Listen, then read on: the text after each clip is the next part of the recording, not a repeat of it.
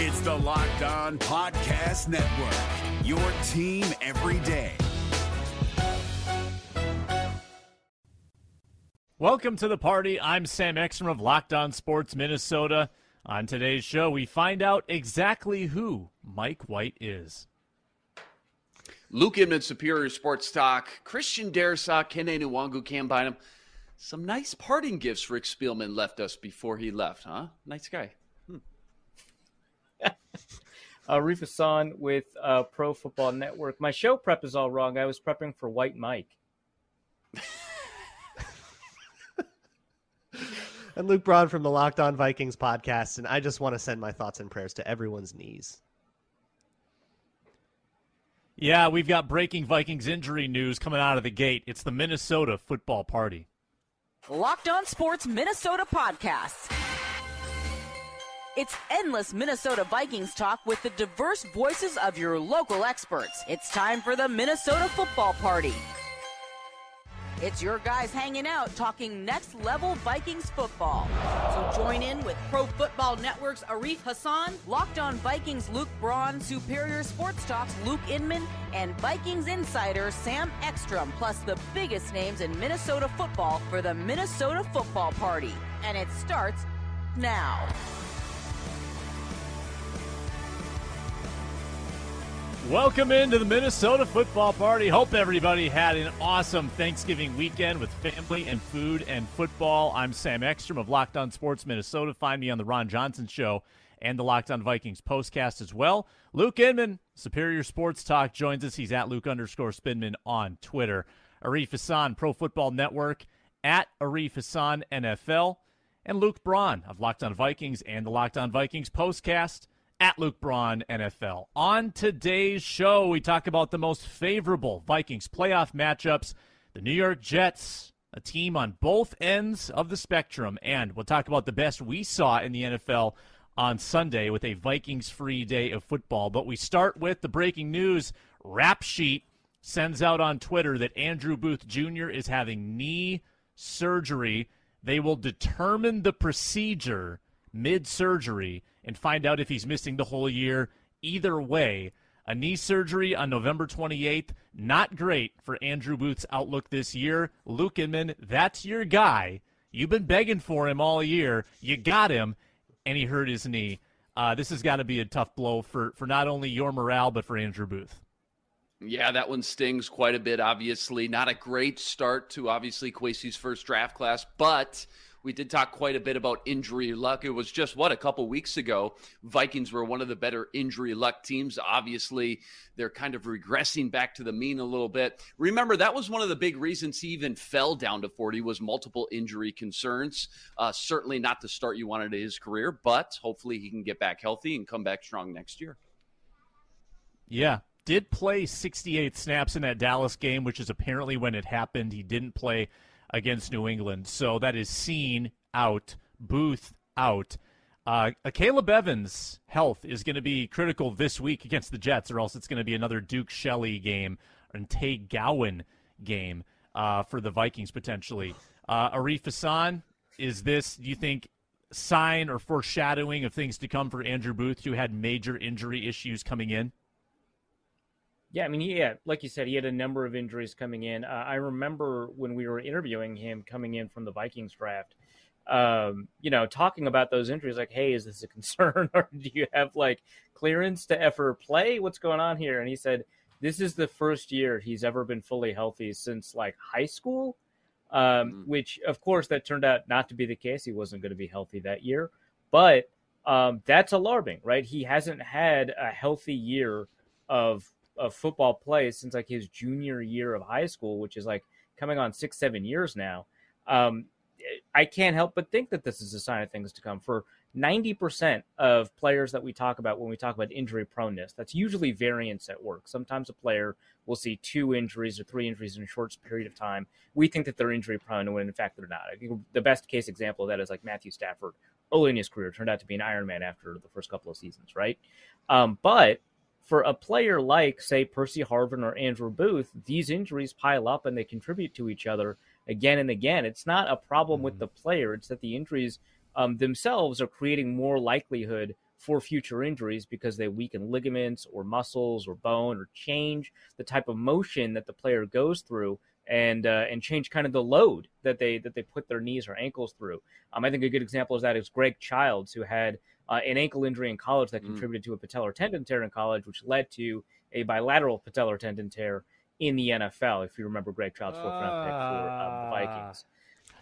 So these things can build up in ways that are kind of unexpected. That ankle injury forced him to change his running style. That change in running style was not healthy for him, and that led to a cascade of problems. I see that my guess is that something similar is happening with Andrew Booth.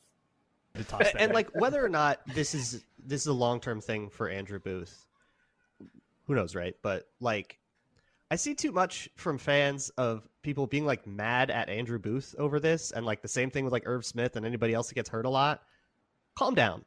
It's not his fault, man. Like, he's doing his best he's not getting injured on purpose. And I feel like people see it as like a failing of the player when they get injured. It's like, should he have worked out his ligament more? Like, there's not really that much of a preventative way. If anything, it's because he tried too hard to play through injury when he was younger. Shouldn't have tried so hard. What the hell, man? Coming back. Yeah, he should have been lazier. Gosh, Andrew Booth. I don't know. Like, calm down. Especially if you're like not a player. Like, if you're like me, if you weigh under 160, you don't get to get mad at players for being injured. No, well, that puts me under the threshold. We're all out. Too. Darn it. Let's level set things. So the Vikings are 9-2. They had a mini bye. Good chance to take inventory of where they're at, get a chance to see the rest of the league. So now that you've had a chance to digest the Thursday game, take a look at where the Vikings sit. What is the most realistic outcome for this Vikings team in the postseason? There is going to be a postseason, almost definitely, 99% chance the Vikings will be there. What is the likeliest scenario once that occurs as far as where they end up in this thing? Arif, let's start with you. So I think that most likely the Vikings will end up with a second seed. That is probably not an enormous surprise, right? You know, the Eagles are probably going to have the top seed as the division winners of the NFC East, the Vikings the division winners, the NFC North, and then you're left with basically the NFC South, right, which is just a mess. They could end up with a division winner that has a losing record, and the NFC West, which is fairly unimpressive as far as the top level goes, at least in terms of the record, right? And so I think that I'm not going to say they're locked into that second seed, but it's the most likely. So they'll have home field advantage all the way to the conference championship game should they get there. I am concerned that they'll get punked by an NFC East wild card.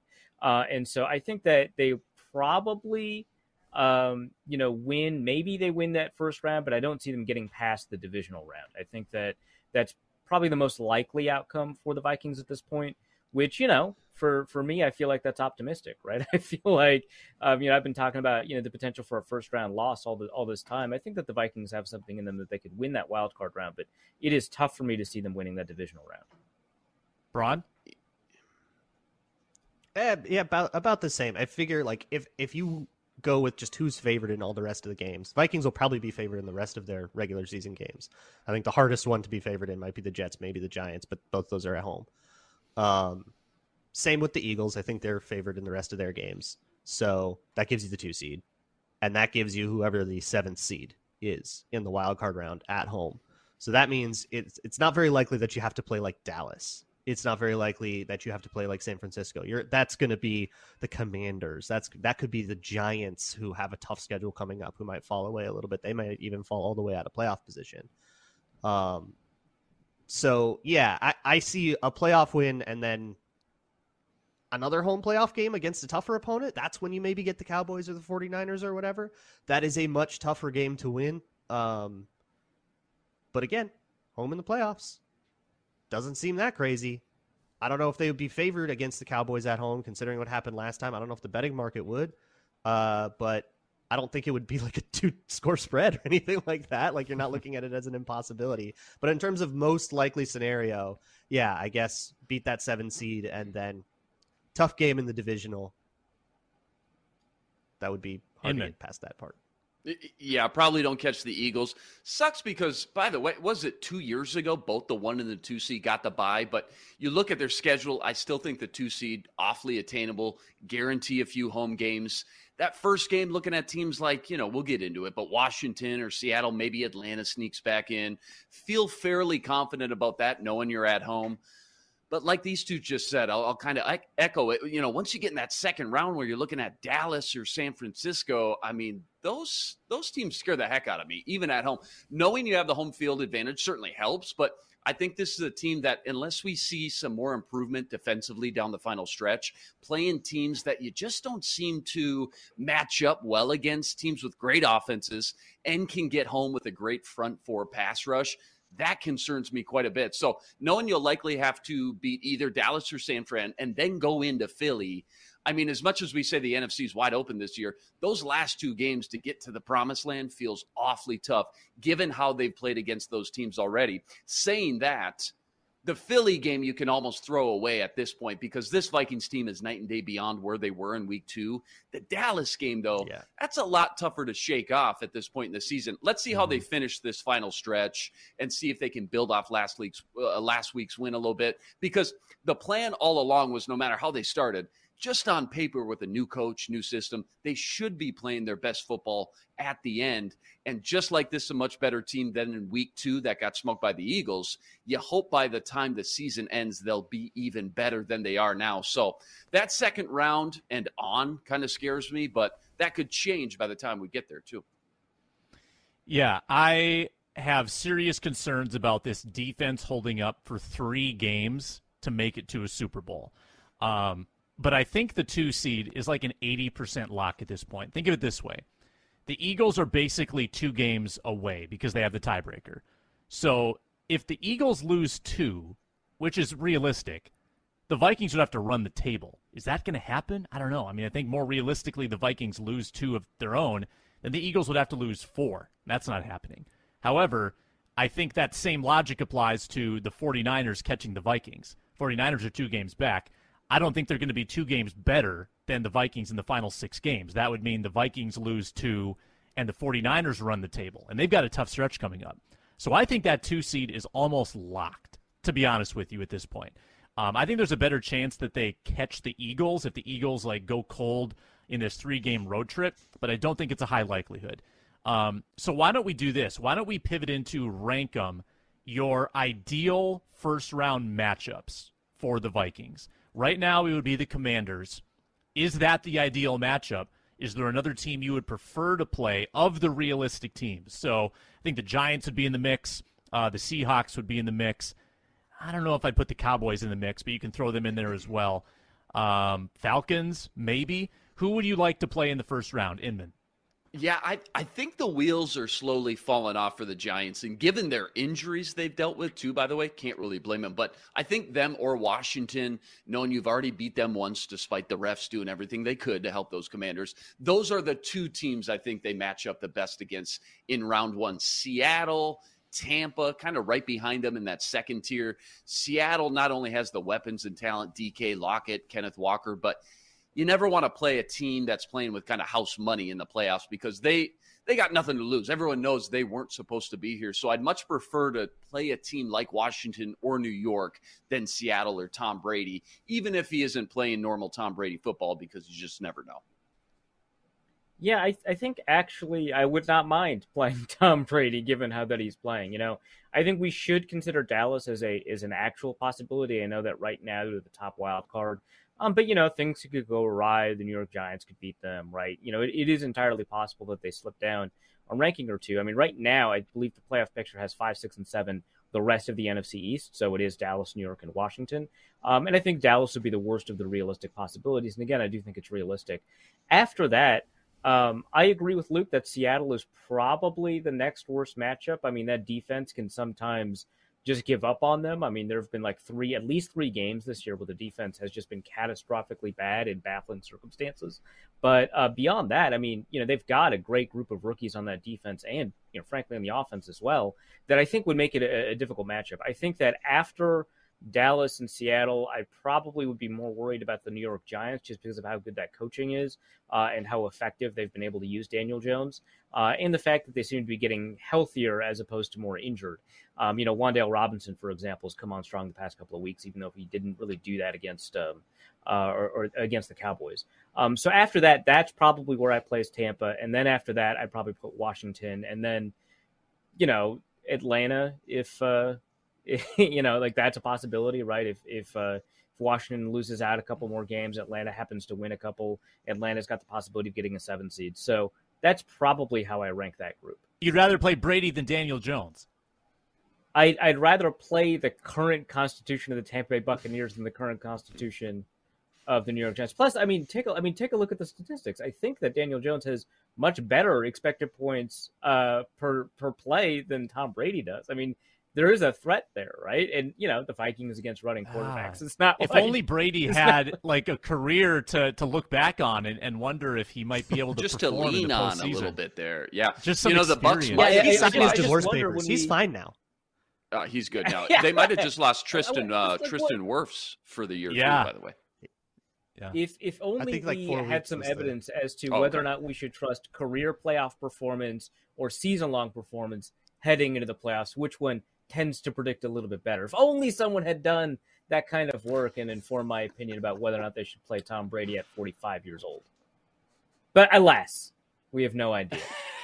Alas. Someday someone will do that research. Luke Braun, what do you think? Here's what I want.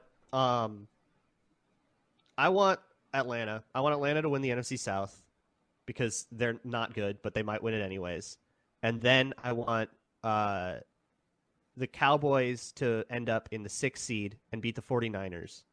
And then the Atlanta Falcons to upset whoever gets the 5 seed and then make it to the divisional round. And then the Vikings win their game. That would set up the Vikings in the divisional round against Atlanta. And then the Cowboys and Eagles play each other, take each other out for us. And then we can get to the NFC Championship. That's what I want. Yeah, and to your point too, Sam, just trying to figure out Eagles, Cowboys, how many more losses realistic. Cowboys, Eagles do play each other one more time, so one of those teams obviously has to lose. And then Eagles play the Giants twice as well too, so that could go either way as well too. First round, Washington. So your preference would be Washington first round, and then the Falcons in the second round to get to the NFC Championship. However that may happen. Is that correct? How about Giants first round? Because I don't believe in them at all. And then the Falcons. Yeah. What are the reasons that you don't believe in the Giants that you do believe in the Vikings? Pass rush? Or I thought you were going to end that sentence with Commanders. Like everything that has made the Vikings fraudulent, I feel like the Giants have been worse about. Worse? Like I feel like all their wins are stupid. Team yeah, with a slightly worse quarterback that knows how to run the ball. Yes, that the worst quarterback. The worst quarterback part. But with a worse quarterback, yeah. So of course I believe in the team with the worst quarterback last. Yeah, better offensive line. Better offensive line. The Giants have wins than like Blake Brandel or whatever, right? Come on, Andrew Thomas is up there with Christian Darrisaw. Andrew Thomas is up there with Christian Darrisaw. Yeah. Yeah. No, I don't believe in the Giants. Okay. They haven't sold me. Saquon Barkley, 200 yards against the Vikings in the playoffs. We'll see. If the Vikings go to Detroit and lose by like 3 scores, then we'll have this conversation. Gonna have a Brian Westbrook kind of game on the road for the Vikings. Playoffs. Yeah. Oh wow, we'll get a repeat of 41 donut, huh?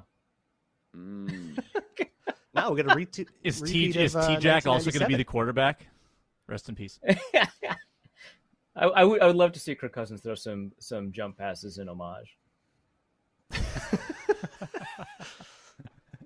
That's his next act. Yeah. Yeah, I think. Well, he's getting more mobile all the time, guys. Look out. That's true. Yeah, he's making some plays. What'd you like about watching football yesterday? I love non-Viking Sundays because it gives me a chance to kind of take inventory of actually what's happening in the NFL. I don't watch the all 22 of every game like Arif does because he has a national writing job. I loved seeing 2 teams go for 2 at the buzzer, basically, to win the game. That was awesome.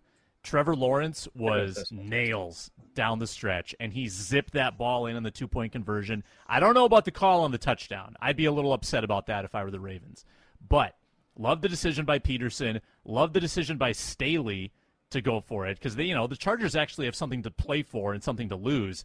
And Staley, I knew I could trust him. I knew I could trust him to make that decision, and he did, and they pulled it off. I loved seeing that. What did you guys like about your Sundays? Yeah, you're right. What a great week to not have Vikings football, just kind of watch the landscape of the NFL. I think 10 of the 14 games were decided by one possession.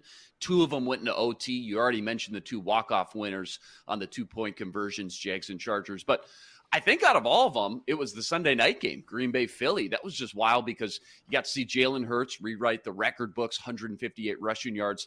And then you got to see Jordan Love come in for Aaron Rodgers. Actually looked a little sharp, even if it was against Philly's prevent defense. So the drama that's now going to ensue in Green Bay, it's just going to be awfully fun to watch for Vikings fans in the NFC North. Mm-hmm. Well, we should talk about Green Bay before it gets too far away. That's but Reeve, talk to me about well, let's do it now. Let's talk about Green Bay.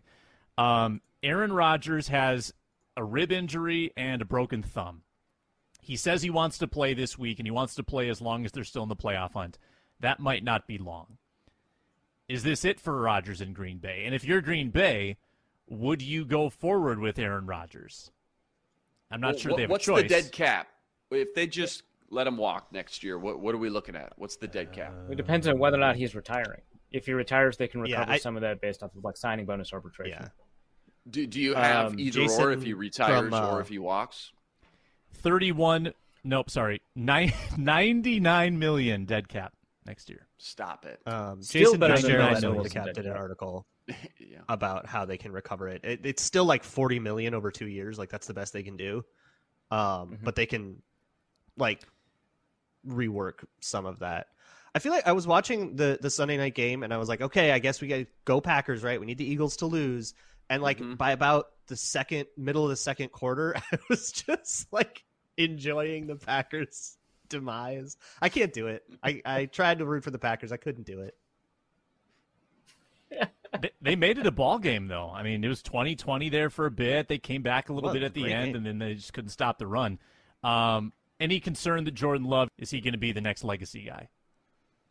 I mean, the odds seem really low, right? Even if we don't fall into the trap of saying, well, what are the odds that they get 3 Hall of Fame quarterbacks in a row or 2 Hall of Fame quarterbacks? I mean, these odds are fairly independent of each other. If they're not independent of each other, they're dependent in the wrong direction, i.e. the idea that Green Bay might be able to have a particular talent for finding quarterbacks, right? So even if we ignore that, right, the odds are pretty low that a guy who doesn't get significant snaps after his first year, even knowing that he's behind a Hall of Fame guy, is going to be the next coming. I mean, his statistics this year are fantastic. He's also had 18 passing attempts. His preseason has not been fantastic.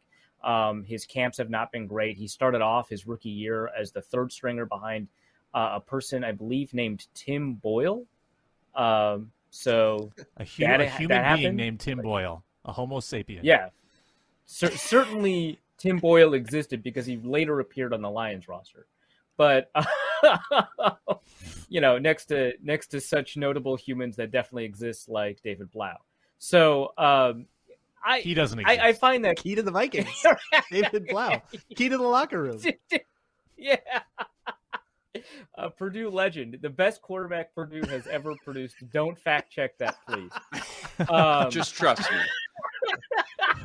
I guarantee. But yeah.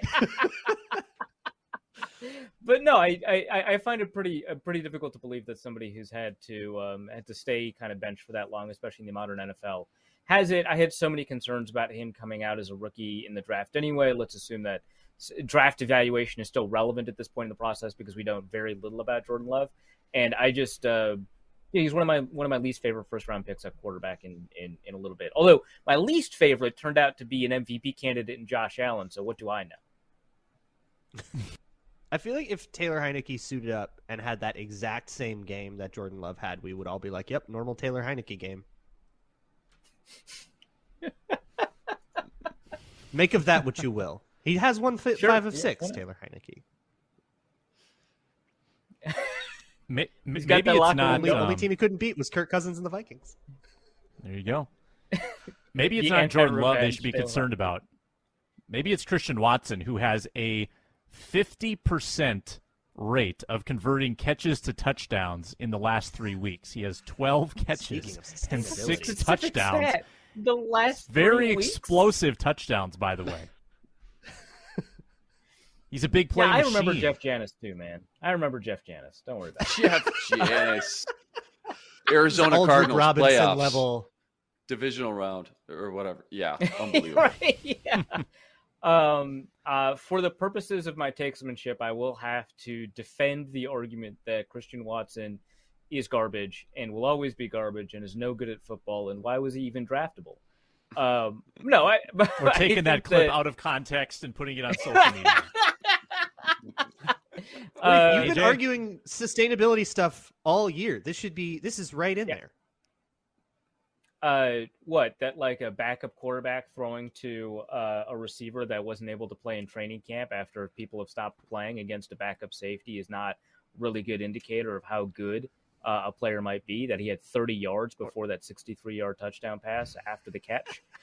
Yeah, I don't know, man. There's not a ton of arguments I have about Christian Watson. Maybe the fact that he always seems to drop the first target headed his way seems to be kind of an alarm bell that should be ringing. I mean, drops don't matter until suddenly they do. I think that, I found that, for the most part, drop rate does not tell us about how quality a receiver is, what their impact is on winning, until you get about to the 12% mark. And Christian Watson is real close. I mean, he's past 12%, but he's real close to just being that kind of alarm bell. I think that one thing that a bunch of the drops don't matter guys found out after they started following the spring leagues is that the reason drops don't matter is because they don't matter for receivers that happen to crack the starting roster. Once you don't crack the starting roster and you drop the ball all the time, you matter a lot. If you ever, I don't know how many of you ended up watching a significant number of AAF, XFL, or USFL games, but games were swung not by how talented the quarterback was, although Case Cook is, but by how good those receivers were at just holding on to the ball, man. The drops matter after a certain point. So Christian Watson concerns me because he's not technically developed. He is just a pure athlete. We've seen a bunch of pure athletes in Green Bay fail out before. That includes not just Jeff Janis. That includes Charles Johnson, who used to start for the Vikings. Oh, God. That's Torrey starting Gurley. wide receiver I remember Charles him Johnson. Starting wide receiver Charles Johnson. So Friend of the Ron Johnson show. Be nice to Charles Johnson. Winner of the Laquan I Treadwell like camp Charles battle. Johnson. He has a phenomenal personality, and he was the best receiver in the AAF that year for the Orlando Parlos, but did not pan out as a starting receiver for the Vikings. But yeah, I mean, we've seen a bunch of super athletes not do well after having some highlight performances. This is just not enough for me to be concerned about Christian Watson yet. Plus, I mean, he went to a school that just that has not put a good player in the NFL yet. So anyone crazy watch that I the can say that actually. anyone watch the end of the Bucks-Browns game? Yesterday was about 4th and 12. Yep. The first drop I've ever seen Amari Cooper make. Yeah. Not contested, no defender around, wasn't trying to turn up field too quick. Just the first, just Did you plain miss old Amari simple Cooper's drop. rookie year? Yeah, I don't remember that. Yeah. What happened? He got traded from the Raiders because of drops. A lifetime ago. I saw that, Luke, but then I saw him make amends in overtime, big catch and run, which put him in position to win. But how about the Njoku catch, though, to tie the game? That was phenomenal. That was phenomenal.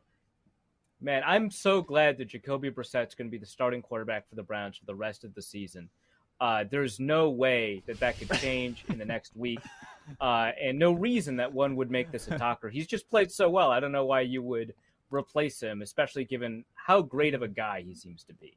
Yeah, at this point of the year, I don't know what could change now at this point to see any type of quarterback controversy whatsoever. I completely agree. But no, I mean that was a great throw from Brissett to David Njoku. That Bucks-Browns game, despite going into overtime, is maybe one of the most boring one-possession games I've seen in a while. I'm so glad it finished with that touchdown at the end. I mean, because it was such a slog. And another reason I'm not that concerned about the Buccaneers, right, is that they couldn't do that much against a backup quarterback without a ton of support, if I'm going to be completely honest. Obviously, they have a great running game. But, that's the game ended really excitingly. I'll say that. And, I mean, the Packers-Eagles game, for all of the excitement it provided Vikings fans for either helping the Vikings get that first seed or seeing a Packers loss, basically a win-win for Vikings fans, also just turned out to be a super exciting game with a bunch of lead changes. A ton of fun to see that.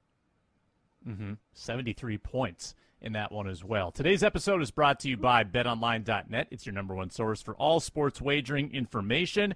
You can get football lines, basketball lines, soccer lines, World Cup, and esports. It's all at betonline.net. Vikings and Jets, Jets, Jets. -3. The Vikings are favored with a 44 over-under. So really about the same as the Patriots line on Thursday. Vikings -155 on the money line. We will have our gambling picks on Thursday. You can get that line and all the NFL lines, plus plenty more, at betonline.net. Get it on your mobile device as well. BetOnline, it's where the game starts. Let's talk about the Jets, fellas. Mike White beats the Bears yesterday, who started Trevor Siemian. That's a blast from the Vikings past as well. Rainy day in New York. Jets looked good. Defense looked good against a bad team. Offense looked good. Elijah Moore got involved. Mike White over 300 yards. Who is Mike White? Arif, you seem to have a Mike. You kind of have a beat on Mike White. I feel like I just know it. Give me the Mike White lowdown. So Mike White he was a super productive guy at Western Kentucky. I mean, I think a lot of people remember Bailey Zappi for producing like insane yardage over at Western Kentucky. Mike White did it first. He is somebody I remember scouting him in the draft. It was either Eric Galko or Matt Waldman, who was like, hey, there is something in this guy, because, a lot of these guys are really difficult to scout coming out of that system where you're throwing for like 5,000 yards. You're always in shotgun. But that's what the NFL kind of looks like right now. Obviously, it's not like the air raid exactly. I mean, we're seeing how the air raid fail in Arizona. But he did a pretty good job making decisions quickly enough in an offense that changed in front of, like, the receivers would change into option routes fairly often. His performance under pressure was a big question. I remember that being kind of like you didn't get to see a ton of pressure. But he was somebody that I think he replaced not a Heisman candidate, but a pretty good receiver candidate in Quentin Flowers at South Florida before transferring over to Western Kentucky. So he was somebody that ended up with kind of a fair amount of draft pedigree to go into it. But overall, I mean, a lot of the quarterbacks coming out of the system are somewhat similar in that, sometimes they get stuck on that first read. Sometimes they don't have, as big of an arm as you might want. That's why they get recruited into these programs as opposed to programs like in Clemson or the SEC.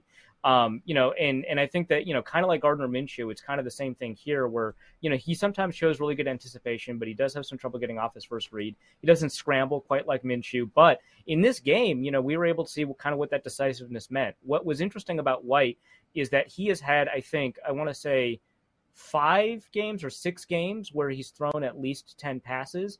And in 3 or 4 of those games, he has got like a 100-plus passer rating. In the other 2 games, he has a passer rating below 70. His ability to make quick decisions sometimes extends into his ability to make bad decisions quickly. And so that is kind of the thing that you would want to take advantage of if you're game planning against somebody like a Mike White. I don't know. I kind of like him a lot, but I think it's pretty clear that, he very obviously is a 5th-round pick. And, I mean, he's won the Jets locker room, right? That's worth something, right? But, clearly he's not going to be a long-term solution for them. And if he's not going to be a long-term solution for them, I don't know how much better that offense is going to be. We saw, the Washington offense get a little bit better with Taylor Heineke in there instead of Carson Wentz. I think in this case, we'll probably see the Jets offense get a little bit better with Heineke than with Wilson. But you're losing a lot of the big play potential that you got with Zach Wilson. Then again, Garrett Wilson did have a number of pretty big plays in this game. So it is possible that the Vikings could get burned. But I don't think it'll be deep. I don't think it'll be like yards after the catch type stuff. Yeah. So I was told that Skylar Thompson was the greatest thing since sliced bread when they played Miami. Is Mike White greater than or less than Skylar Thompson? That is the bar for all third-string quarterbacks that play the Vikings. Braun, do you have a beat on this? I don't have great Mike White takes. That said, I'm going to go with all right. less than. Skylar Thompson was slinging, man. I don't know if Mike White has that in him. Skylar Thompson. Skylar I loved him for that. Was the PFF quarterback leader in like every PFF was obsessed with him. He was outstanding for PFF's gradings. I remember him coming out of 2018, Mike White, that is, and remember 2018 had this crazy quarterback class, 5 go in the first round: Baker, Darnold, Allen, Josh Rosen, Lamar, and then it was like Mason Rudolph by himself in like the second tier. That's right. And then Mike White, top of the third tier with like, who else was drafted? Kyle Lauletta, I believe, was the other one drafted ahead of him. Oh, yeah. But I just remember, so it was like third, fourth round grade. He ends up going the 5th round to Dallas. I just remember the baseball background people kept bringing up, that he could have went that route, maybe had a shot at the MLB. You kind of see the arm strength. He's got a good fastball. Some of those throws yesterday, absolute bullets, chunk plays in the middle of the field. And from everything I've seen and remember, when he's got time in a clean pocket, he can make a lot of throws. But where he's always kind of struggled, like a lot of guys, especially young guys in the NFL, pressure gets in his face, pocket starts to get a little muddy, tends to fall apart a little bit. I remember at Western Kentucky, he took a lot of sacks. It was like 45 sacks or something like that. Not much mobility at all. Yeah, he has like negative 270 rushing yards, right? Because they count sacks as rushing. Yeah, something something crazy wild. like that. Yeah. So not a lot of mobility, pure pocket guy. Protection breaks down. He just kind of really relies on that arm strength to bail him out. So, I look at the Viking game, I guess. I know Za'Darius is a little hobbled around on one knee, but you still got Hunter, Wanham, Patrick Jones. That's one of your better depth positions is your edge rushers. Hopefully the Vikings can get after him early and just try to rattle him a little bit, even if that means maybe giving up a big play or two, as opposed to playing that soft coverage. We see a lot just rushing for, letting him get in a rhythm early on the road, because he's got the arm strength for sure. And now he's got weapons. Unlike last year, didn't put up good stats. I think he started 3 games, played in 4. Not good stats, 5 touchdowns, 8 interceptions, something like that.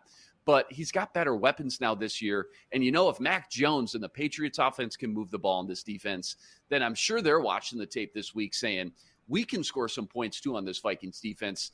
He even got the corpse of Elijah Moore resurrected back to life yesterday. That guy was ready to sit out on the bench, for the year just 3-4 games ago. So between him, Garrett Wilson, who else they got? Corey Davis, Tyler Conklin.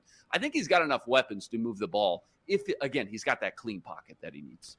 Tyler Conklin revenge game. Mike White has thrown multiple picks, and up until yesterday, that is, had thrown multiple picks in each of his starts where he didn't get hurt in the first quarter.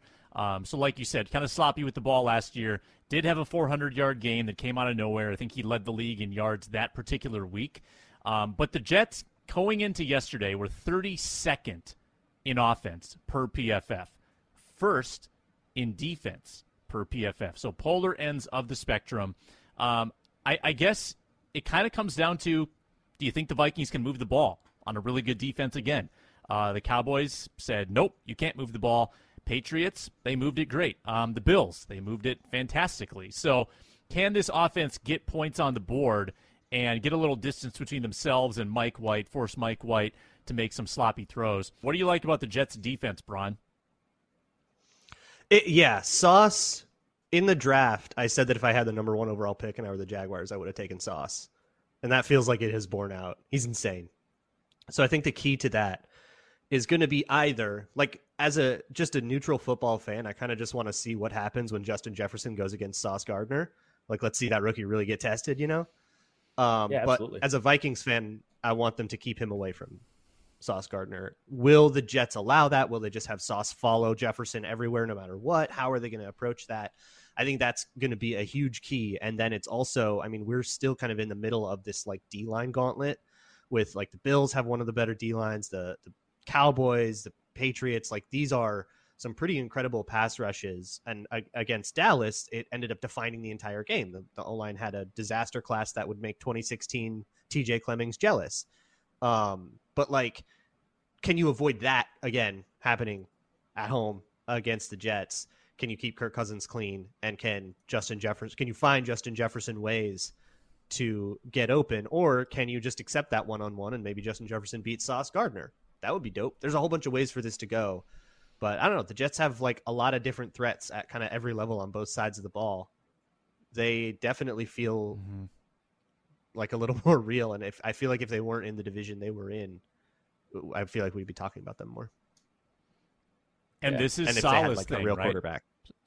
Salah generates pass Yeah. rush. Salah is a defensive-minded guy. This is kind of what they expected from him, right? Yeah, I think so. And what's really cool is that they've turned some players that were having good years before Salah arrived into having great years, or even players that were not remarkably well regarded into really high quality starters, right? So like Quinnen Williams, for example, might be playing like the best defensive tackle in football. That's not an exaggeration. I'm not saying that Quinnen Williams is playing good, and I'm using hyperbole to say that he might be playing better than Aaron Donald right now. He might be playing better than Aaron Donald right now. He is having a phenomenal season.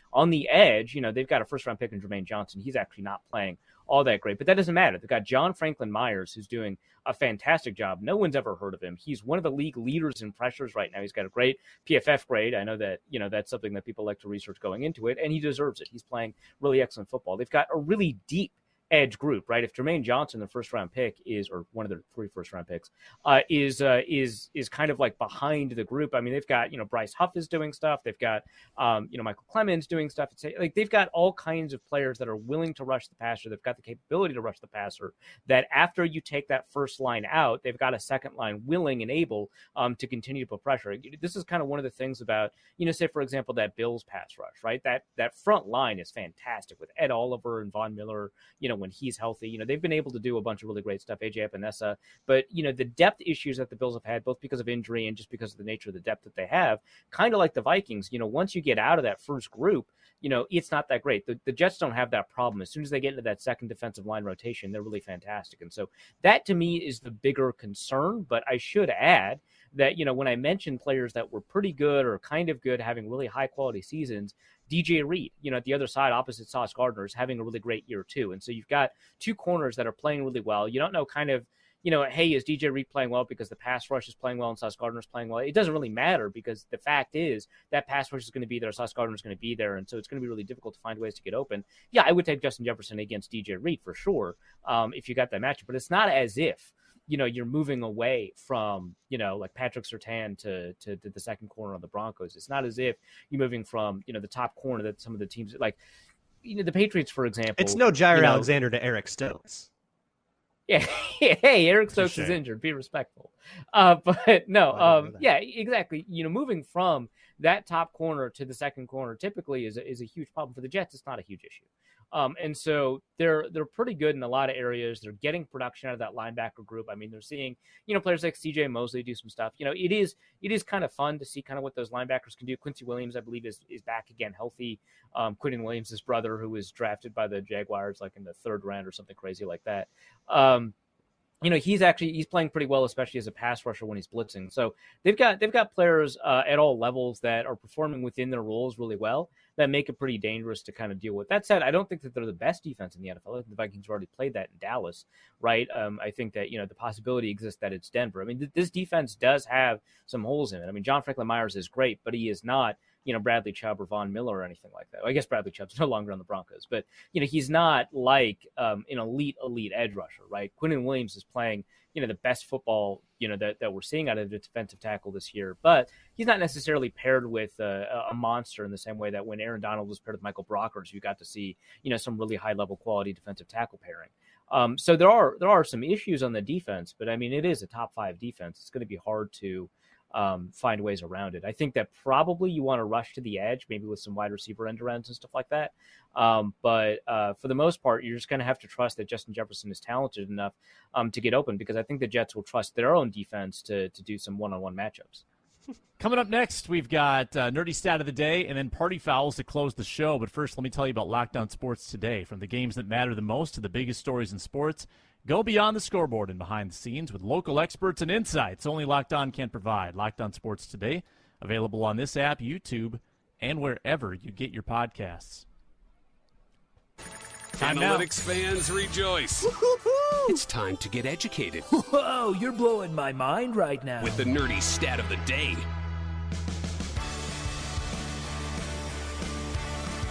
It's the best graphic. I can't. Every time. It just tickles the little you, heads doesn't going it? up the chart. You love it. Yeah. Yeah. Check us out on YouTube, by the way. Like, comment, subscribe. Arif, your nerdiest of nerdy stats. Let's bring it today. This is probably mid-level nerdy. I've gotten nerdier. I've gotten less nerdy. This one is just a comparison of the way the Vikings special teams have done based off of, different measures that one would use. So expected points on special teams. The Vikings rank 5th in the NFL. For people, again, unfamiliar with expected points, it is the concept that on average an NFL team will score certain points given a certain field position down and distance. So 1st and 10 from the 25, the average NFL team scores, say, 1.9 points or something like that, right? So if, for example, on a kickoff return, you return the ball all the way up to the 40, that over the course, the average, expected points off of a kickoff might be, 1.8 because most of those end in touchbacks. Maybe because you've brought it to the 40, you've increased the expected points to 3.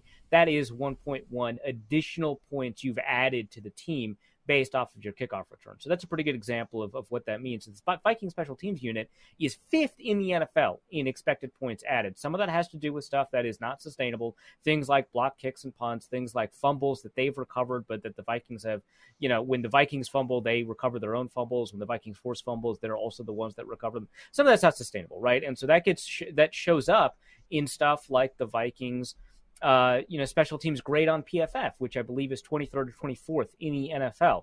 That is not a great special teams grade, despite how well the special teams are doing. The biggest difference, of course, is Greg Joseph, who is PFF's lowest graded kicker on field goal and extra point kicks, not kickoffs. He's doing well there.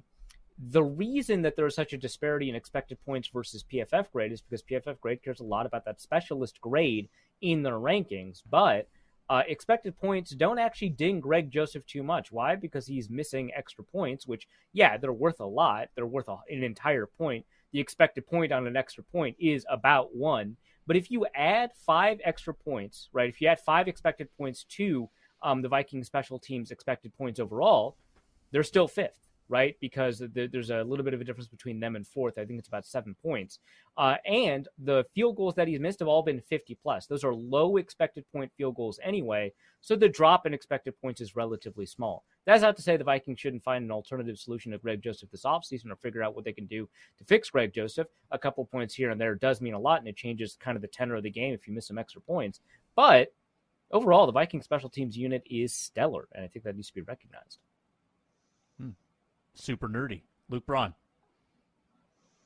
That's not, I don't think, quite as nerdy as like deep special team stats. I got a question a lot about why Mac Jones wasn't under more pressure against the Patriots, and the answer is that they got the ball out quick.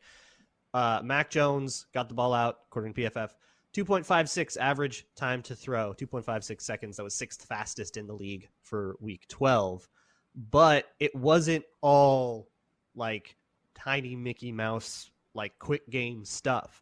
There were 8 passes, including 2 touchdowns that went beyond, that were completed beyond 10 yards. So there are pretty big existential problems with the way that the Vikings are playing zone right now that the Patriots were able to exploit, and they were able to exploit it fast enough to still have like quick game rhythm in terms of the pass protection, and the pass rush like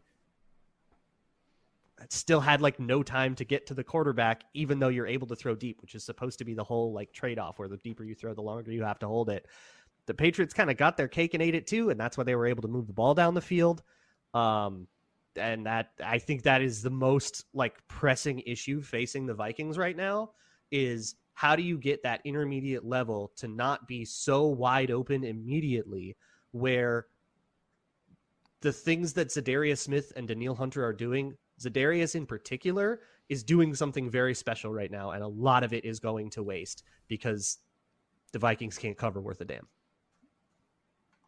Yeah, Zadarius still had 5 pressures in that game. I think people were tweeting, Zadarius isn't making an impact. He's playing hurt. 5 pressures is a pretty good performance, even though he didn't really get home. You cover reasonably, he has 12. Yeah. I mean, it's insane. Yeah. Like, he was beating the guy immediately every time. The ball was just out. My nerdy stat of the day, 3 and out totals. Minnesota Vikings offense and defense both very poor in this particular regard. On offense, they are tied for the 8th most 3-and-outs in the league. They are tied with the Saints at 32. The leader in the league, by the way, is the Panthers at 39. Fewest 3-and-outs, the 49ers. Just 14 of them this year. How about on defense?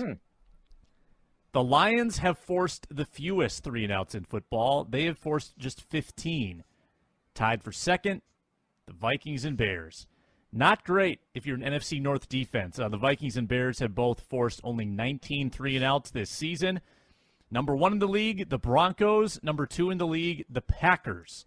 They have forced 36 and 35, respectively. So the Packers give the NFC North a little bit of respectability there.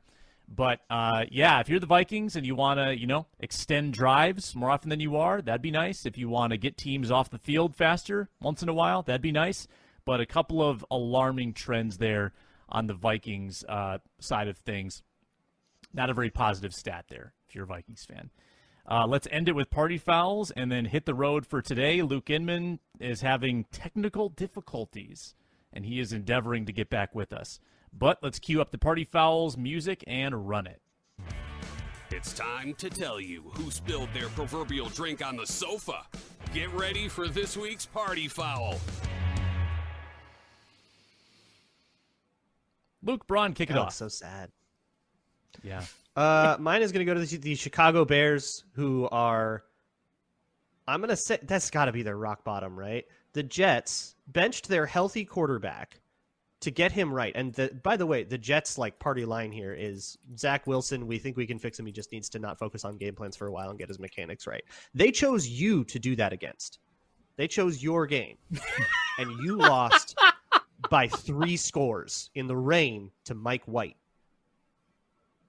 You got rid of every good player you had to fix a salary cap situation that wasn't even that bad. And now teams are willfully sacrificing their chances to win your game and still winning it by 3 scores. The Bears need to do some soul searching or go join the XFL. Get out of my league. Coming in hot. I like it. Okay. I was just trying to get all of the details correct for my party foul. It was the way Todd Bowles managed the game against the Buccaneers. Let's see if I can get this.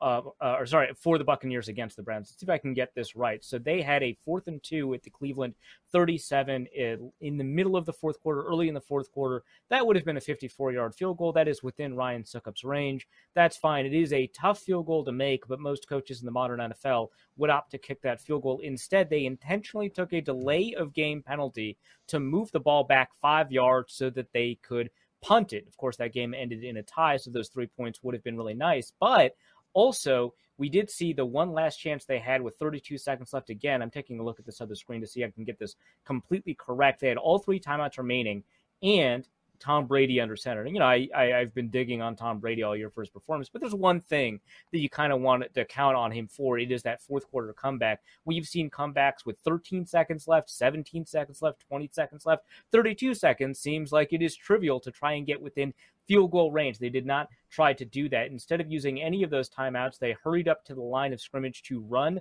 a play, burned 12 seconds for no reason at all, then finally snapped the ball. It was a deep pass from Brady to Julio Jones that ended up picking up 26 yards. Could have used those 26 yards with a little bit more time. That is when they used the first timeout with 8 seconds left on the clock. Again, they had 3. They only used 1. They could have been closer with 20 more seconds on the clock if they had done that. So there were 2 seconds left in the game. After that, there was after that play, which is an incomplete to Cameron Brate. Would have been nice to have been able to run 2 more plays. They were not able to. They ended up having to run a Hail Mary with Tom Brady's arm. So, which didn't work out. Obviously, they ended up going to overtime. The Cleveland Browns ended up winning the game. Todd Bowles mismanaged that game egregiously in a way that is very annoying, given kind of, I don't like Tom Brady. I like to see him lose, but I don't like to see him lose like that. I want to see him lose on his own recognizance. I want to see him lose on his own talent. Let's go with that word.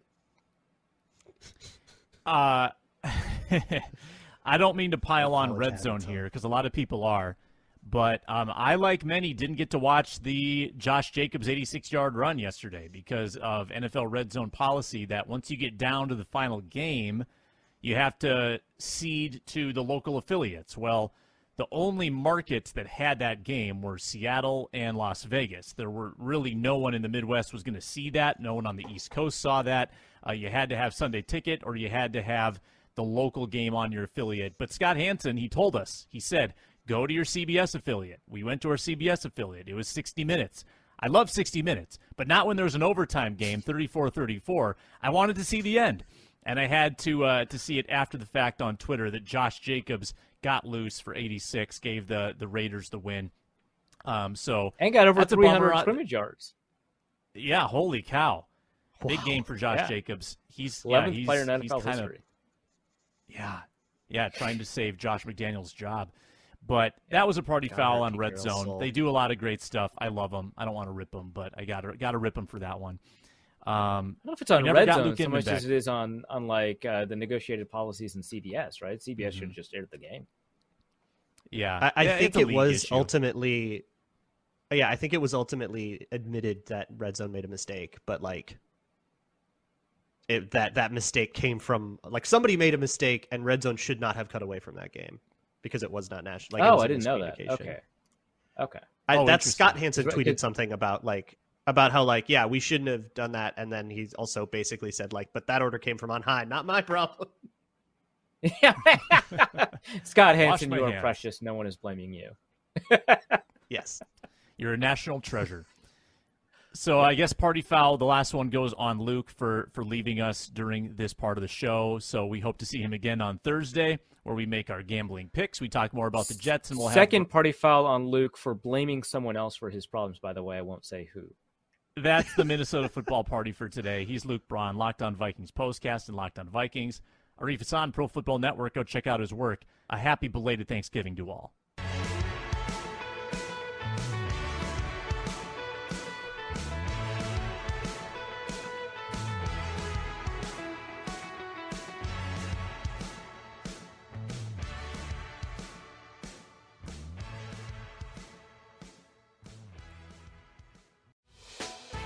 Hey, Prime members, you can listen to this Locked On podcast ad-free on Amazon Music.